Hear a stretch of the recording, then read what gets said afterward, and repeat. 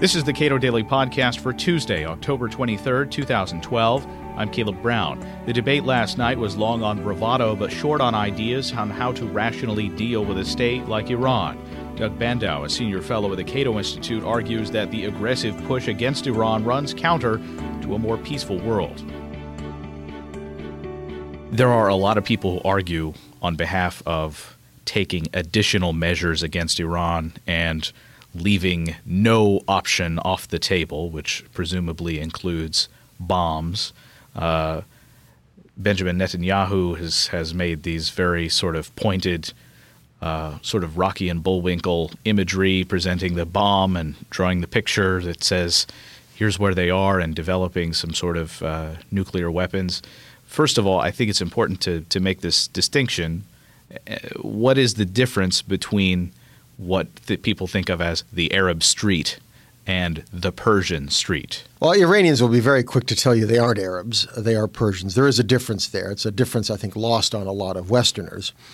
It matters because within the Gulf, people do line up rather differently, and there's a long kind of history of Persians having a real ambition. If there's a nuclear weapon coming out of Iran, it's not an Islamic bomb, it's a Persian bomb. It started under the Shah.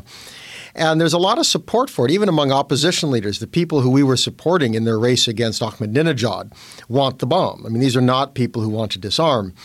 And, the question of where they are on it, what people think, it's hard for us to know for certain, but this is a very divided country. The urban elites tend to be very pro-American. Those are the people we listen to. They were protesting.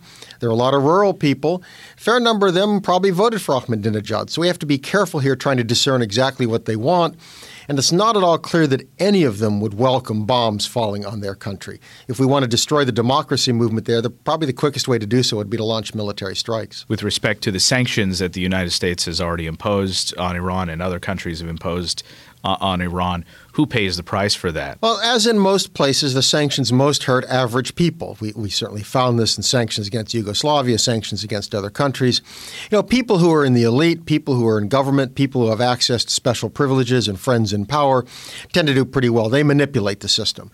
The people who suffer now, they have currency that's collapsing. They have energy shortages. They have problems finding goods and services. Well, that's all hurting average people. So here, the tragedy of sanctions is that typically they don't hurt the decision makers nearly as much as the average folks who, in a case like this, aren't making the decisions. But it seems that if we were wanted to foment some sort of anti-leadership sentiment among Iranians, that this doesn't seem the best way to go about it. Probably not. The difficulty here is it's very hard to reach into other societies and transform them politically.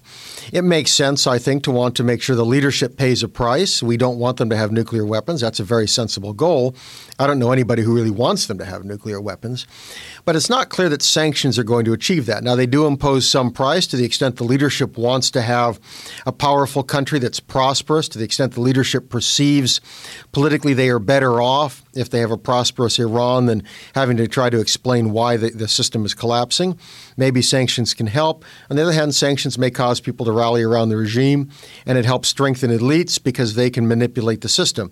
Hard to know how that all washes out. Rand Paul has probably done more than any other member of Congress to draw an explicit line between these sanctions, which of course he did not support, and going to war with Iran. And he got an amendment included in sanctions saying none of this should be construed as an act of war against Iran. Can you unpack that a little bit in terms of what some people believe sanctions are meant to achieve versus what they actually do achieve? Well, I think there are two things going on with sanctions.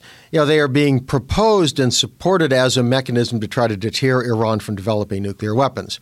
Of course, the irony here is that U.S. intelligence agencies have concluded that there is no active nuclear weapons program in Iran.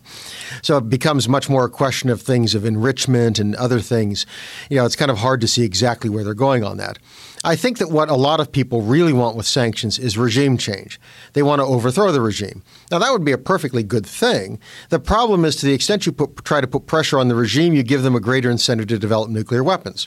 To the extent they feel under siege, how do they defend themselves? The best way to defend themselves is to have nuclear weapons. So there's a lot of areas here where it may very well be counterproductive. To witness the U.S. relationship with other countries that have gone from not having nuclear weapons to having nuclear weapons it seems to provide a pretty clear set of examples for Iran on how they might want to behave. Well, I've long told people the U.S. has conveniently divided the world into two sets of countries. One set of countries are the countries that do the bombing. The other set of countries are those that get bombed. Well, which set of countries do you want to be in? You probably want to be one of the countries that does the bombing and doesn't get bombed. Having nuclear weapons is the best way to move into that category. I think that's what we see with North Korea. And unfortunately, I think that American and European intervention in Libya has reinforced this lesson. The U.S. and the Europeans made a deal with Gaddafi. He gave up his nuclear weapons and long-range missiles. We said, great, we're going to work with you. He's a nasty guy, but you understand the deal, why it was made. And what suddenly, the moment the West had an opportunity to throw him overboard, they did so. Well, the lesson that sends to Iranians and to North Koreans who've in fact commented on it in their own media is what a fool. He gave up the only weapons that would give his regime security, and lo and behold, he got tossed out. So I'm worried about what the messages we've sent here. All the pressure on the regime does make it more likely, I think, that they will want to move forward with nuclear weapons. And quite honestly, military strikes would do the same. Most people believe military strikes would only slow down the program. There's an argument about whether it's months or years, how many. But it would, again, tell the regime the only way they can survive, the only certainty of survival in the future would be to have nuclear weapons.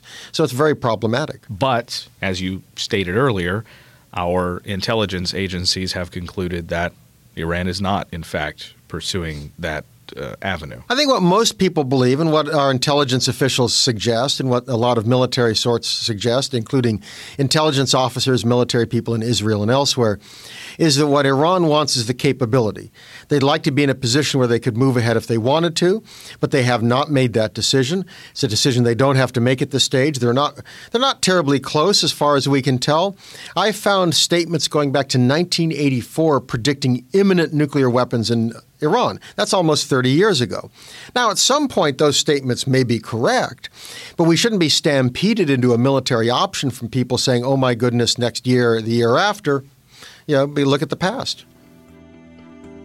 Doug Bandow is a senior fellow at the Cato Institute. You can read more of his work at cato.org.